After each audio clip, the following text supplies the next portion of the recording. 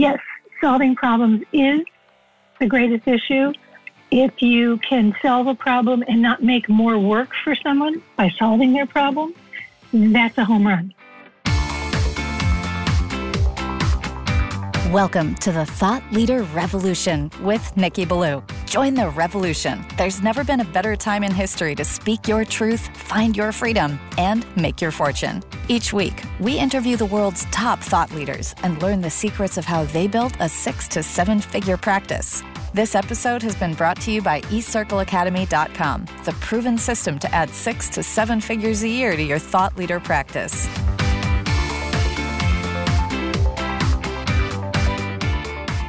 Welcome to another exciting episode of the podcast, The Thought Leader Revolution. I'm your host, Nikki Ballou, and boy, do we have an exciting guest lined up for you today. Today's guest is a household name, a legend in the consumer products industry.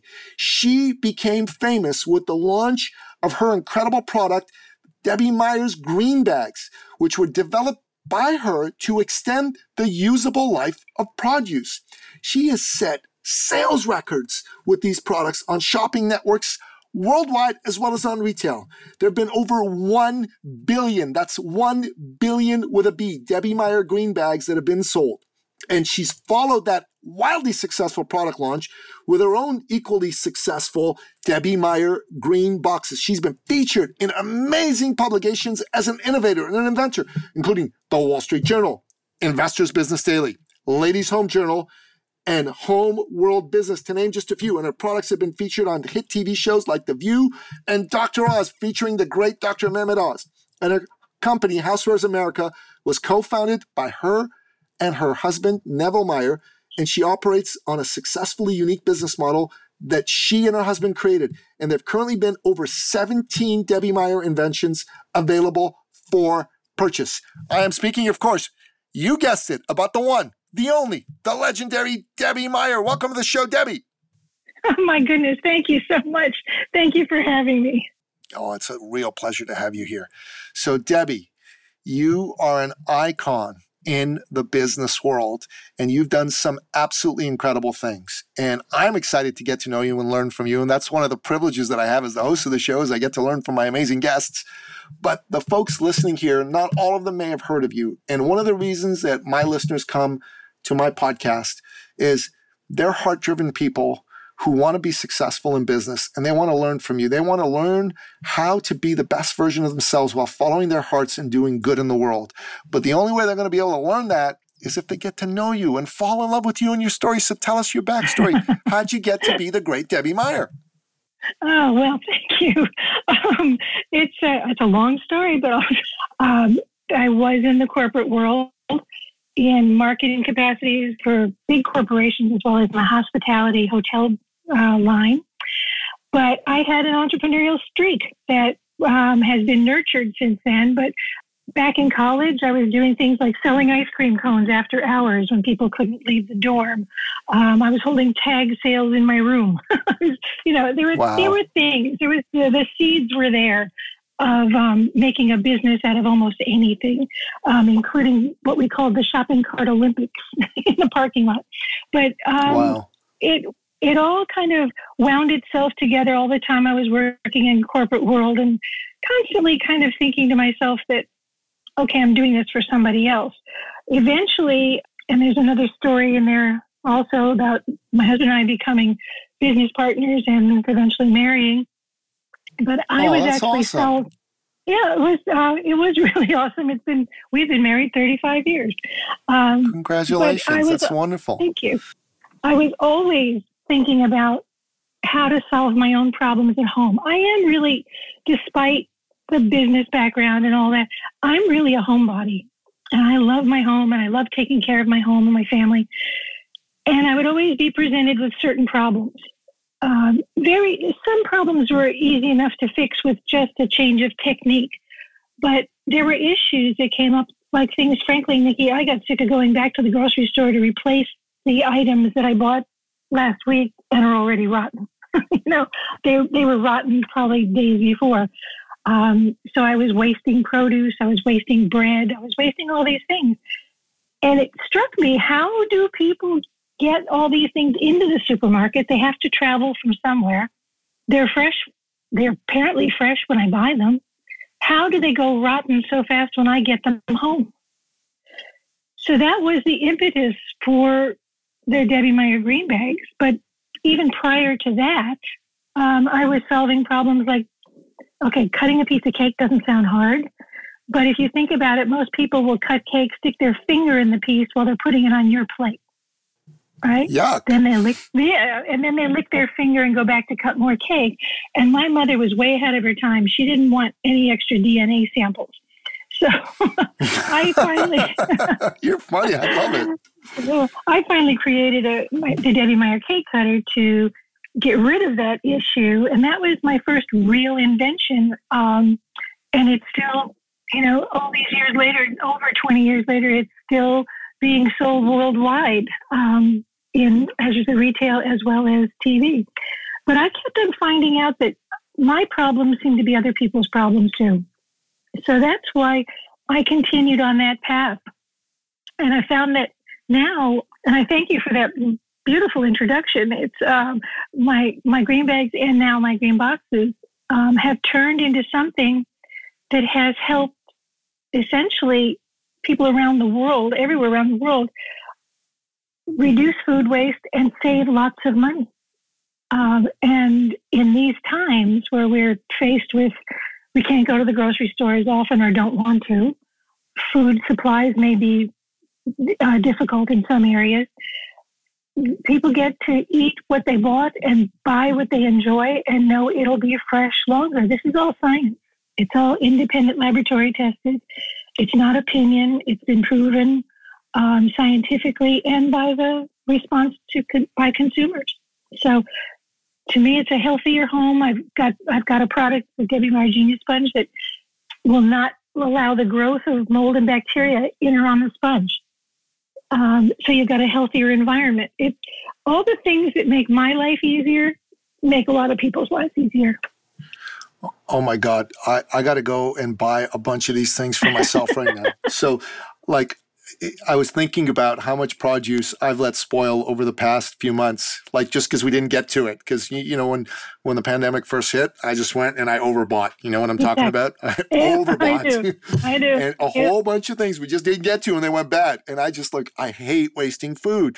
It's such a horrible thing to do, for myself, for my family. There's people around the world who could have had that food. That's the kind of thought that goes through my head. So if I can find a way to preserve it better, I got to go get me some Debbie Meyer green bags and Debbie Meyer green boxes right away. And that's no moldy sponge thing is a terrific idea. That'd make my lady a lot happier with me for sure. Oh, absolutely. The sponge will never smell. And again, this is science. The sponge is even science. It's independent laboratory tested.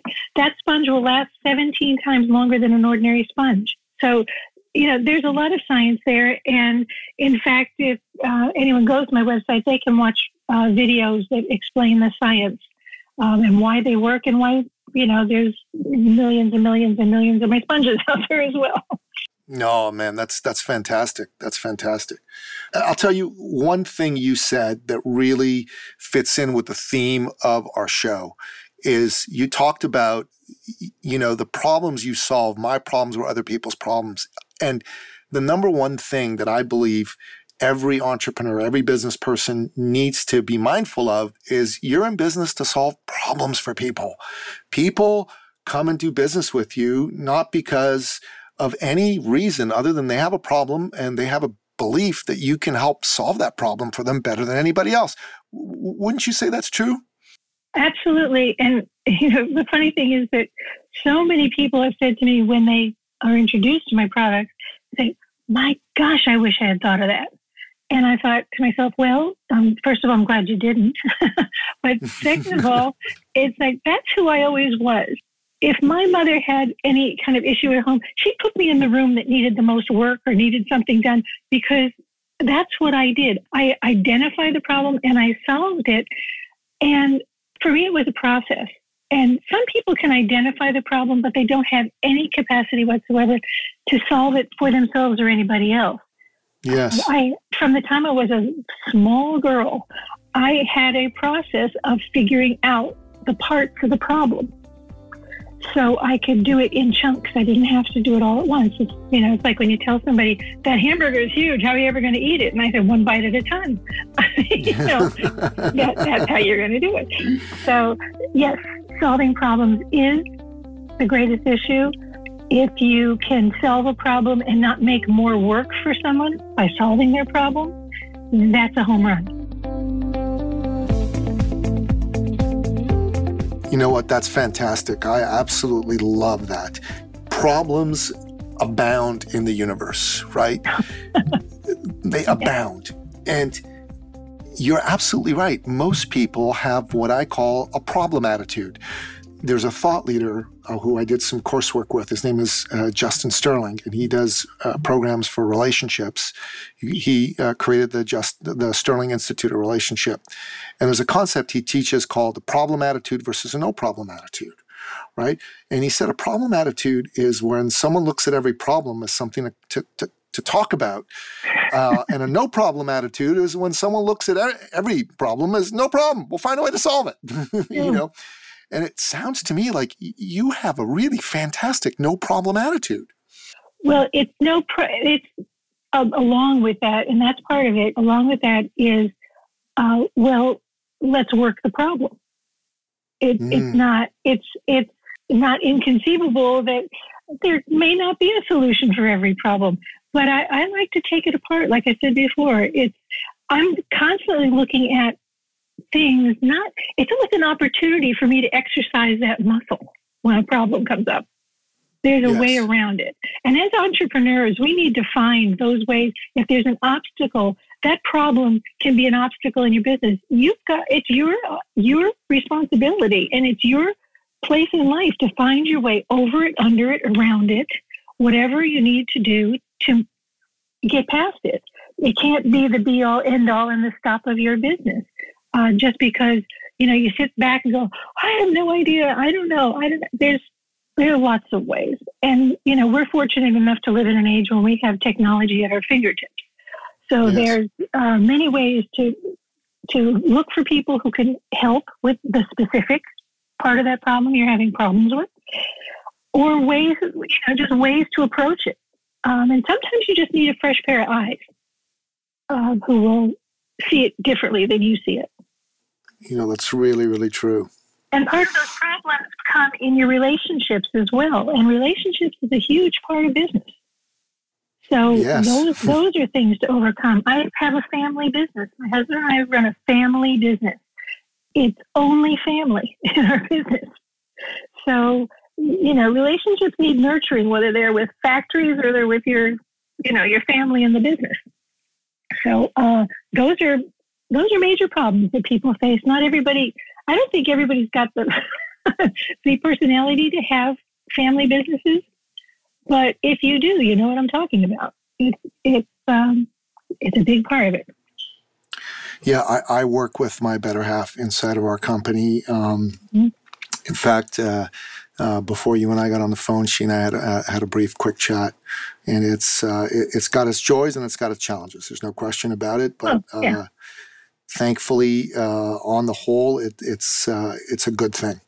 And what you have said about how you think through problems, how you solve them, how you chunk them down, you could put a program together, kind of like sort of what we talk to folks about in terms of thought leadership, about how entrepreneurs can use your process to solve problems and create more successful businesses or product launches or so forth, because that's a unique skill that not everybody has. And I believe to a large extent it is teachable. There are people when I've helped many people, I always say to people when they ask me, how do you do it? How do you do it? And I've spoken to, very large groups. I've spoken to, individuals. I've done a lot of that. And they say, how do you do this? And I said, I'm not going to teach you to be me. I'm going to teach you how to use the best of you and how to change how you think. You can't follow me. Everybody's unique. I had my own way of doing things, and you will have your own way of doing things. It's just that I think people need to be somewhat directed. And sometimes it's lovely to see the light go on behind someone's eyes when they go, oh my gosh, now I get it.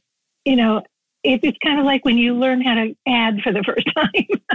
You know, you just, it's like, oh, you feel so empowered when you get it. So I think it helps them when you help them get it on their own. Because frankly, you can have the most passionate person in the world. They are passionate about their business, their product, their service, whatever it is. That passion will only take them so far. The rest is extremely hard work and commitment. Yes. So they need that vision funneled into a plan. Yes, 100%. And I really like what you said about I can't teach you to be me. And it's very important as an entrepreneur to find your own voice, to learn from other people, you know, and maybe borrow some of their ideas. I mean, one of my all-time favorite entrepreneurs is the late great Steve Jobs, and Steve Jobs borrowed, and some might even say stole, ideas from a lot of people in the process of developing, you know, the wonderful company that is Apple. But along the way, he found his own voice. He found a way to go out there and speak the truth as he saw it. He was so passionate about helping people that he considered to be artists. And he looked at most entrepreneurs as artists, you know, and he said that as an artist, you need to ship. Artists ship. And I thought that was so brilliant. And what you said today really, I think, ties and dovetails nicely with Steve Jobs' philosophy on no one can teach you to be like them, but they can give you permission, and you can give someone else permission and encouragement to let the genius within them rise up and take over. Because if they allow that to happen, that's when they're going to be able to paint their version of the Mona Lisa out in the world, if you will. Exactly. It's so important. I'd like to tell people nobody's waiting for you. The golden ticket is not in the mail. It's, you know, you have to get yourself together, what you are, who you are, have a way of expressing that to people in a very concise, and, you know, in these days, it has to be quick manner. To tell you the truth, I hate the phrase, the elevator pitch. I hate that phrase because I think it is confining, and I think it makes people nervous, frankly. I think what you need to do is have the best version of yourself in a short, maybe, you know, a few sentences statement that you can use when somebody says, so what do you do? I mean, there are times when I just want to like go, oh my gosh, I don't. And you got a couple of days, because it is very hard to speak about yourself in short, concise sentences. It's a difficult thing to do when you want people to understand how you got where you were, or why you did this, or how you did this. So I think it's very important for people to find, as you said, find their own voice and express themselves. But I think you got to be confident enough to go out there and present that. You can't have it, sitting in your computer or, little text on your phone. You've got to get out there and do it. That's the part of the hard work starting. You got to tell people what it's about.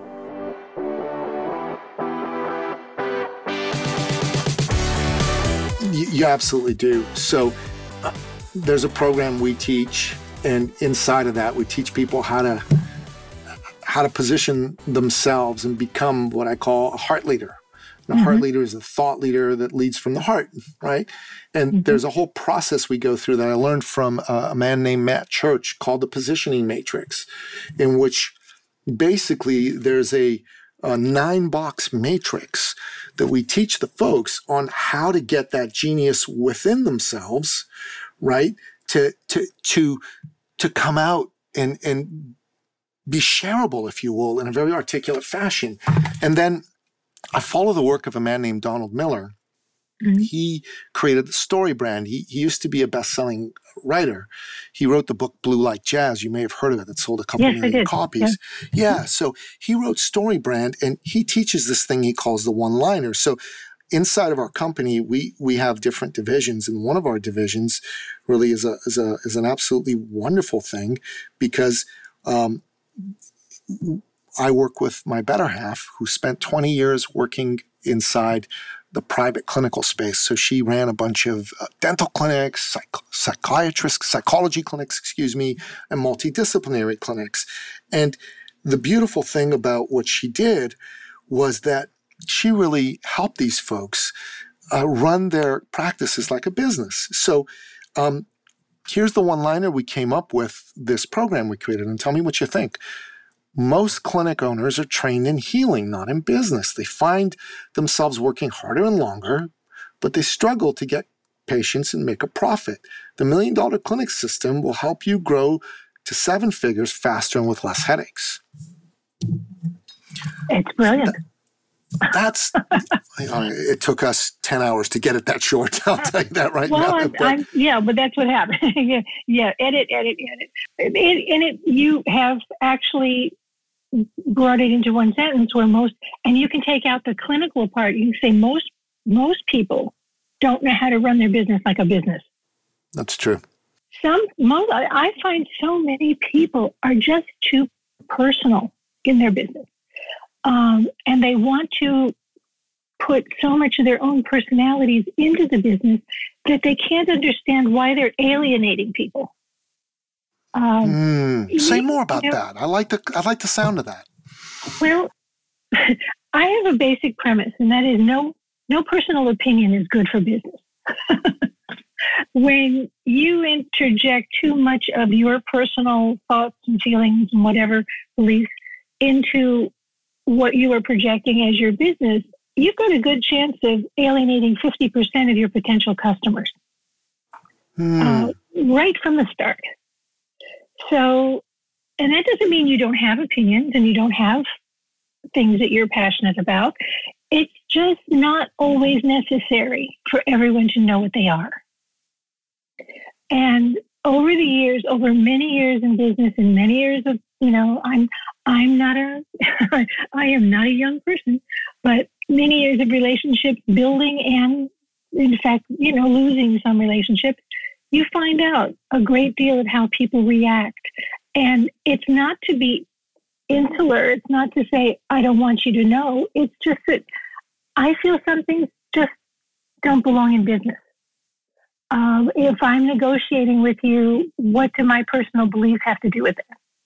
So there was a quote I saw the other day, which I found actually quite interesting. It said, the less people know about you personally, the less they can dislike about you. And that was in a business journal. And I was kind of surprised that somebody actually came out and enunciated that. I don't need everybody in the world to like me. I mean, I found out that, that can't be true. But I want them to know and respect my brand. I am extremely grateful when people respect me as the person behind the brand. It's a brand with a real person. It's not just a brand related to an inanimate object. There's a real person there who did what they did for her own reasons. And it becomes very hard when somebody hears something they don't like and therefore decide they don't like you and therefore decide they won't participate in your business. Yeah. It's a real world problem. It is a real world problem. I've had a client of mine inside my high level mastermind. He's a wonderful fellow that I love dearly, and we're both Canadian. And I made some comments on my personal Facebook page about American politics, right? And he read those comments, and he got so upset because he had a completely different point of view than me that he said, you know what? I don't think I can work with you anymore. And I'm like, what are you talking about? We're longtime friends, number one, and we've done great work together. What are you talking about? He says, no, I know, but I don't believe in what you believe in. And I'm like, oh my God. So, from my own point of view, it's a good lesson to go, look, you know what? I've got my opinions. I'm not going to change my opinions, but not everybody needs to know every opinion that I have. Exactly. And you can have them. They're yours. They're yours to keep and hold dear to you and act on them if you wish. But you have to know that there are people who will react adversely to those opinions. And, I don't need more stress than I already have. Well said. Well said. And dealing with other people's opinions, not, coinciding with mine. And everybody's entitled to their opinion. I feel that very strongly, and I hold that very dear to my heart. I just don't think we need to have that conversation when we're talking about business. It just makes it easier. If I don't know yours, I don't have to, I don't have to deal with it. That's, some people may not even like that opinion, but, for sure. It is what it is. It is what it is. Yeah. In this day and age, we're living in interesting times, as Confucius said.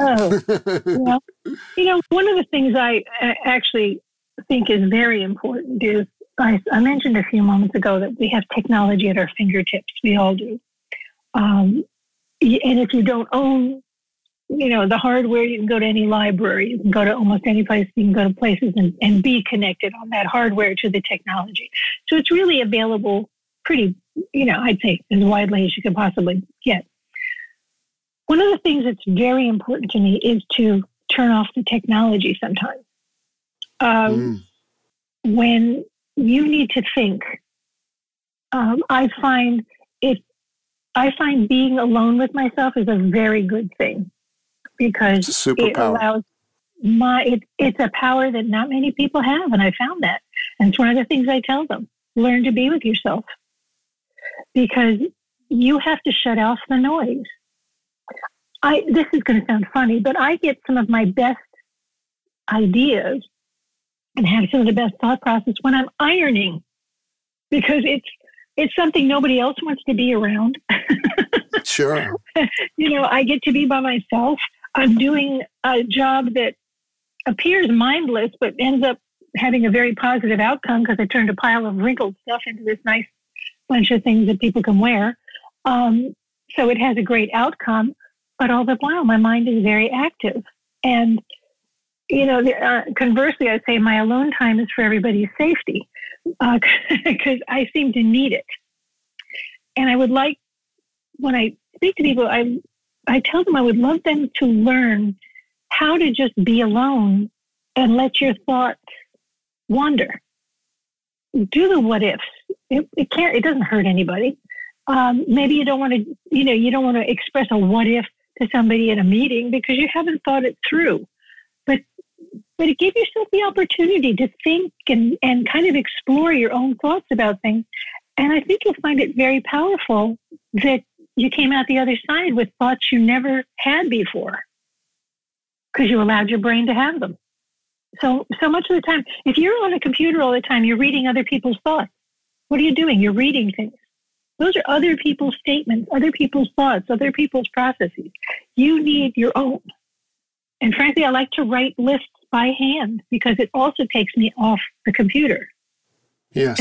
And I can cross things out and edit and make notes, whatever, and go back, and then I can, type a full document if I want. But I think that it's also important. I want to loop back to relationships. We don't have telephones in our hands at any table, as a family and as a business. If there's something so important that you need to do, we shouldn't be having this meeting right now. Deal with that thing that's important so that we can commit to each other on a level that says, I'm here, I'm fully available to you, and let's talk. Let's share. It's not about taking pictures of the food or sending each other texts at the same table, which makes me nuts.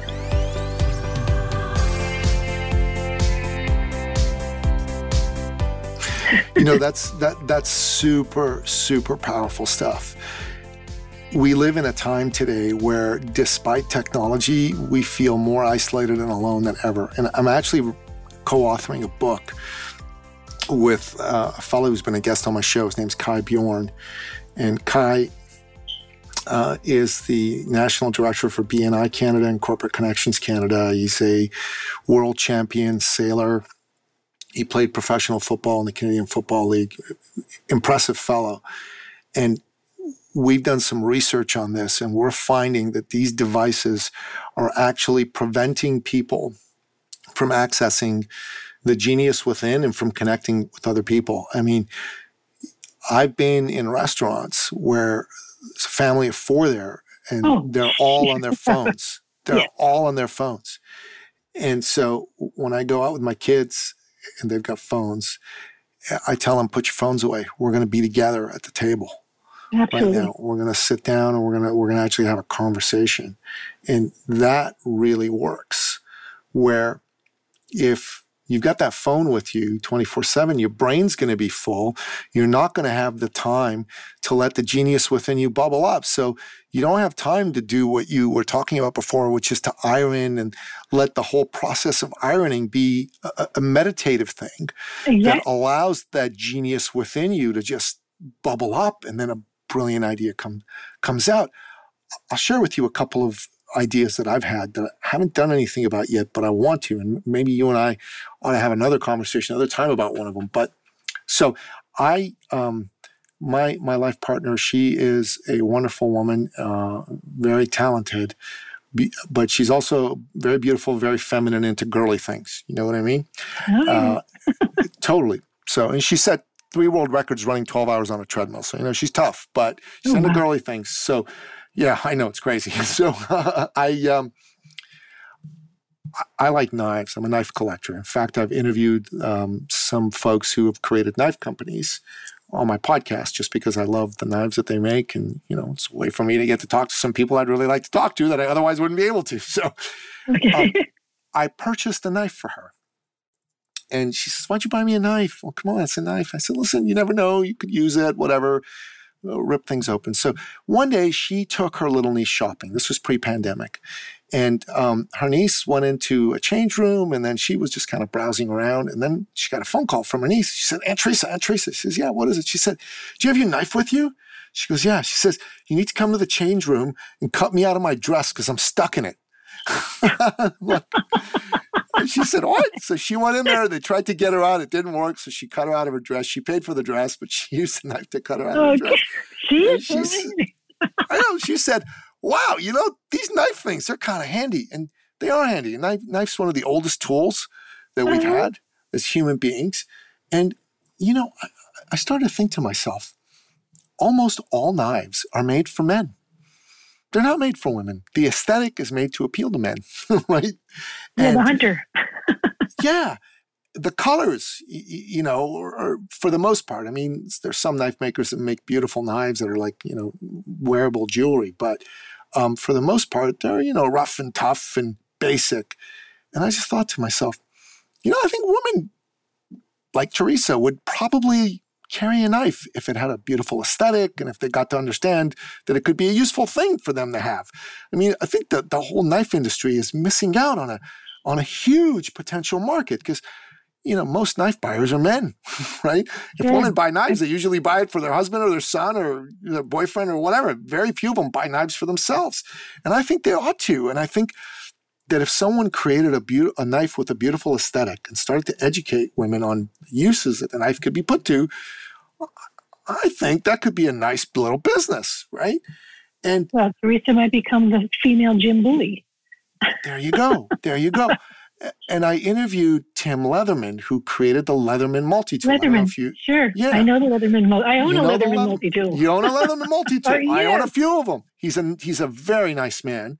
And he came up with a brilliant idea. And I was thinking, you know, you could make a multi-tool that could be more aesthetically appealing to women. And I actually think every woman should have a multi-tool, you know, especially these days where so many women are single, right? And they ought to have one in their home, you know, so that if they're forced to deal with stuff that, you know, conventionally, traditionally men have dealt with, they'd be able to deal with them, right? And that multi-tool is such a wonderful tool. There's so many things you can do with it, you know?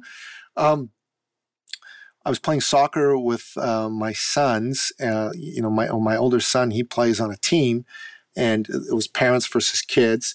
And one of the kids stomped on and smashed my toenail with his cleats.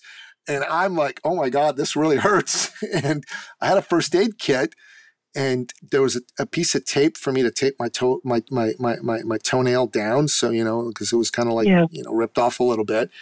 And I'm like trying to like cut it. And, it's medical tape, so you can't just cut it with your fingers. Right. So I said, I got my multi-tool. Great. Let me get the scissors. Boom, chop. It's done. Right. That was just like one thing that the multi-tool in my car did for me. And I've been able to use it for a gazillion other things.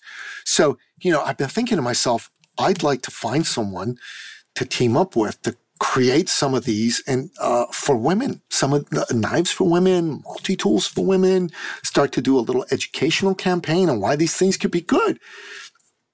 And I brought this to a few people in the industry, and they're like, I don't know, I don't think it's good. But the firearms industry in the United States, actually, there's a few companies that started making firearms that were more aesthetically pleasing to women. And they've been selling a lot of them, especially these days, right? And Steve Jobs started to, when he came back to Apple, he created computers with different colors.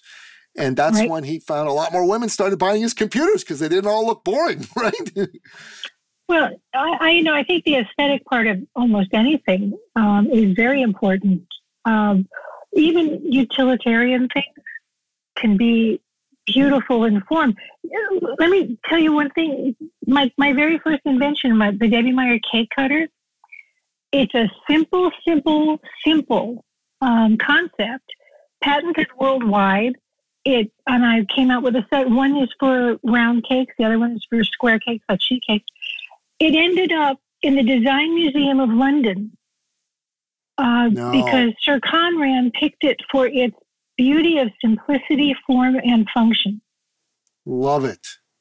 And it's the simplest thing in the world to look at. It needed some very specialized tweaking because it had to spring enough and all kinds of things relative to the metal part of it. But the simplest thing you can come up with will have some aesthetic value to someone. And that's, it is important. So I think you could be on a very strong track there. I think you got it. There have been many things I haven't purchased just because I thought, where am I going to put this thing if I can't keep it out of sight? Yeah, if I can't keep it out of sight, exactly. And I'm a girl with tools. I own the power tools in my family. I've always loved learning how to do anything. I'll take anything apart and put it back together just to see how it works. But I can hang doors. I can paint anything. I can, I got a little circular saw. I've got all kinds of stuff. Anyway, but I wasn't too concerned. I was more concerned about things like the weight of something as opposed to what they look like, only because I put them away. And yet people came out with tools for women. And they did very well because women didn't want to have this big, ugly gray toolbox. That's what Teresa told me when I was getting a knife for her. She says, what is this thing? She'd go buy me a different knife. I want it to look nice. I'm like, well, okay. Oh, I think you got into something there. And that brings me to one of the points in my conversations with people, and that's about do your research. Make sure you do your research. It's so amazing how many people do not research what they're talking about. So many people have brought products to me saying, I just invented this. Now look at them and go, no, you didn't. Because I for some reason, and of course now everything's online, but we used to get catalogs. Remember mail order catalogs? Oh, yeah, absolutely. Yeah, I used to get catalogs. There were piles of them every day. And I have somewhat of a photographic memory for product. And I could actually tell them which catalog I saw it in a few years ago or whatever. And then if they went back and researched it, yep, there it is. So it's so important. Like you're talking about, you believe there's a big market for this. Yes, I believe it too. But that comes from researching it. That comes from knowing what you're talking about. You know that women don't like certain things in their, their aesthetic sphere. They want yes, it's a nice way of putting it, their aesthetic sphere.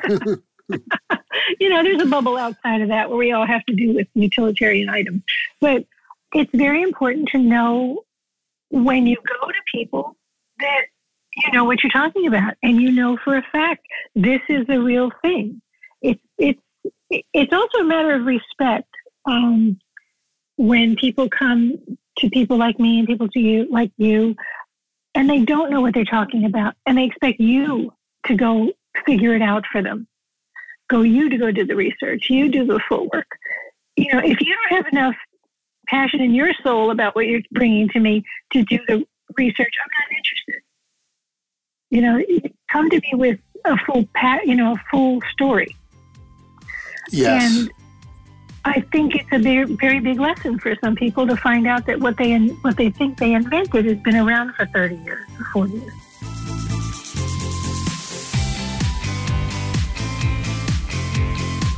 And even if it has been around for 30 or 40 years, if they can find a way to put a spin on it, it can still be a wonderful thing and it can still be successful. Absolutely. But they have to know what came before. They do. They have to know that they didn't generate it. It was there. So, you know, there's all those things. The worst thing is that the person you're talking to knows more than you do about what you're talking about.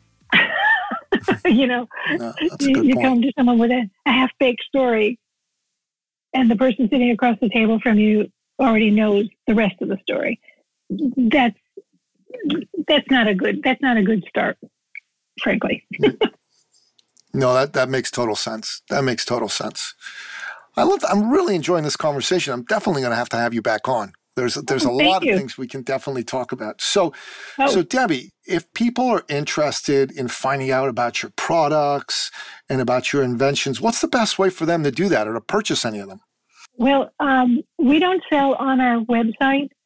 We direct you where to go for the products, but you can get all the product information and some more information about me if you wish at it's debbiemeyer.com, DebbieMeyer.com. I love it. Okay. So listener, you definitely want to go to debbiemeyer.com. You want to check out all her products. I'm definitely going to do that. I got to get the green bags and I got to get the green box so I don't have the problem of having my produce and my bread go bad anymore because, God, that's embarrassing. And Debbie, we like to end off each and every single one of our episodes by asking you, our guest expert, what are your top 3 expert action steps? That's your best pieces of advice for my listener to take on in his or her life so that they can take it to the next level. So what do you say? 3. Wow. Distilling it down to 3. Okay. Well, first of all, I think you should know your business inside out. You must know what every function is inside your business. For instance, I know more about logistics than I ever wanted to, but I know, and now I'm not necessarily involved in logistics, but I understand the issues they might come up with. So I can help work out whatever issue they may have only because I understand it. So you need to understand all the parts of your business, or those parts of the business could go south and you wouldn't even know it, and you won't know why. So that's one of them. I think being very credible and being trustworthy and sincere is another. Nobody likes a false person. Nobody likes to have, the expression blow smoke up your nose. Nobody likes to feel that they're being talked down to or around. So I think being very credible, being very sincere. When I sell my products on TV, I don't sell. And people have told me that I don't sell. I explain my products. If they're the right thing for you, you'll get it. You'll understand it. You'll want the product. But I can't do any part of pushing things on people insincerely. So I think being credible is very, very important. If I can do 2 more, I'd like to add. One of them is, for it. Okay, respect your own brand.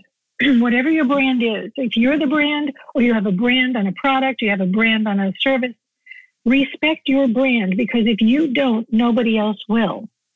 Use your brand name properly. Protect your brand. Do what you have to with trademarks or patents, but you must protect that brand. That is the soul of your business. When people want to find you, they're going to look for your brand. You have to make sure it's available to them clearly. and that is you. So that's respecting your brand is important. The last one really comes from an old teaching of my mother. Now, she was not a business person, but she was the savviest human being on earth. She used to tell me to walk like you've got somewhere to go. And that meant don't look like a victim. Don't look like you don't have the confidence to show up.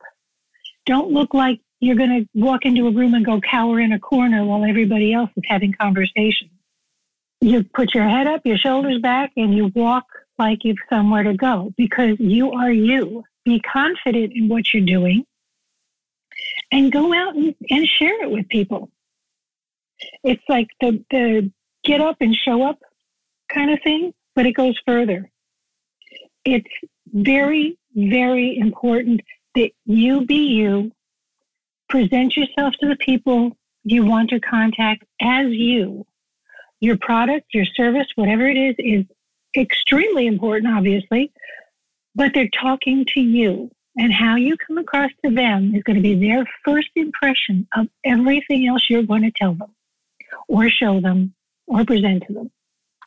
So it's important that you're very passionate about developing how you come across. And I will tell you the quote that my husband and I always use about having this business, for this particular business, for over 21 years. It's the hardest fun we've ever had. Wow. That's brilliant. Brilliant. It's the hardest fun we've ever had. Awesome. Well, listener, you can see, you can hear that Debbie Meyer is the real deal. This woman's enthusiasm is infectious. She has created a fantastic business along with her husband, and she is truly, truly a heart leader because she leads from the heart and she wants to make a difference for people. And in listening to this, if you're asking yourself, how can I be like Debbie? Well, number one, go to her website, debbiemeyer.com. Check out everything she's ever done online. That's the genius of having the internet, because I'm sure there's a ton out there that you can look at and learn from. Number two, if you're wondering how you can let that genius within you bubble up to the surface, the first suggestion I have for you is go to our website, eCircleacademy.com, and click on the button smack dab in the middle of the page that says Watch Webinar. There's a webinar masterclass there, which is absolutely free. And what you will get to do in watching that webinar is create a blueprint for yourself on what you can do to get the genius within you out into the world so that you can make the difference you were born to make, and you can make a fabulous income for yourself and build a legacy for the people that you care about the most. So make sure you do that. Bring a notebook with you, start and stop and pause the webinar if you need to so you can take some good notes. Take full advantage of that. And share this episode with 3 or 4 of your friends, 5 of your friends, because Debbie's wisdom is worth sharing. And the more people get to hear it, the better. So make sure you do that. Debbie, it's really been an honor having you on my show. I've had a ton of fun. I hope you've enjoyed it too. Oh, the pleasure is all mine. Believe me, this has been wonderful. Thank you for allowing me to share so much of what's in my head and, rolling around all the time. So I would love to come back. I would love to speak with you on more things. You're an absolutely wonderful interviewer, and thank you again for the opportunity. We'll definitely have you back. That's a deal. That's a deal. Wonderful. We'll do it. Fabulous. Awesome. And that wraps up another exciting episode of the podcast, The Thought Leader Revolution. To find out more about today's incredible guest, the one and only Debbie Meyer, go to the show notes and go to her website, debbiemeyer.com. And to find out how you can take your genius to the next level, go to eCircleacademy.com and make sure you watch that webinar masterclass, okay? Until next time, goodbye.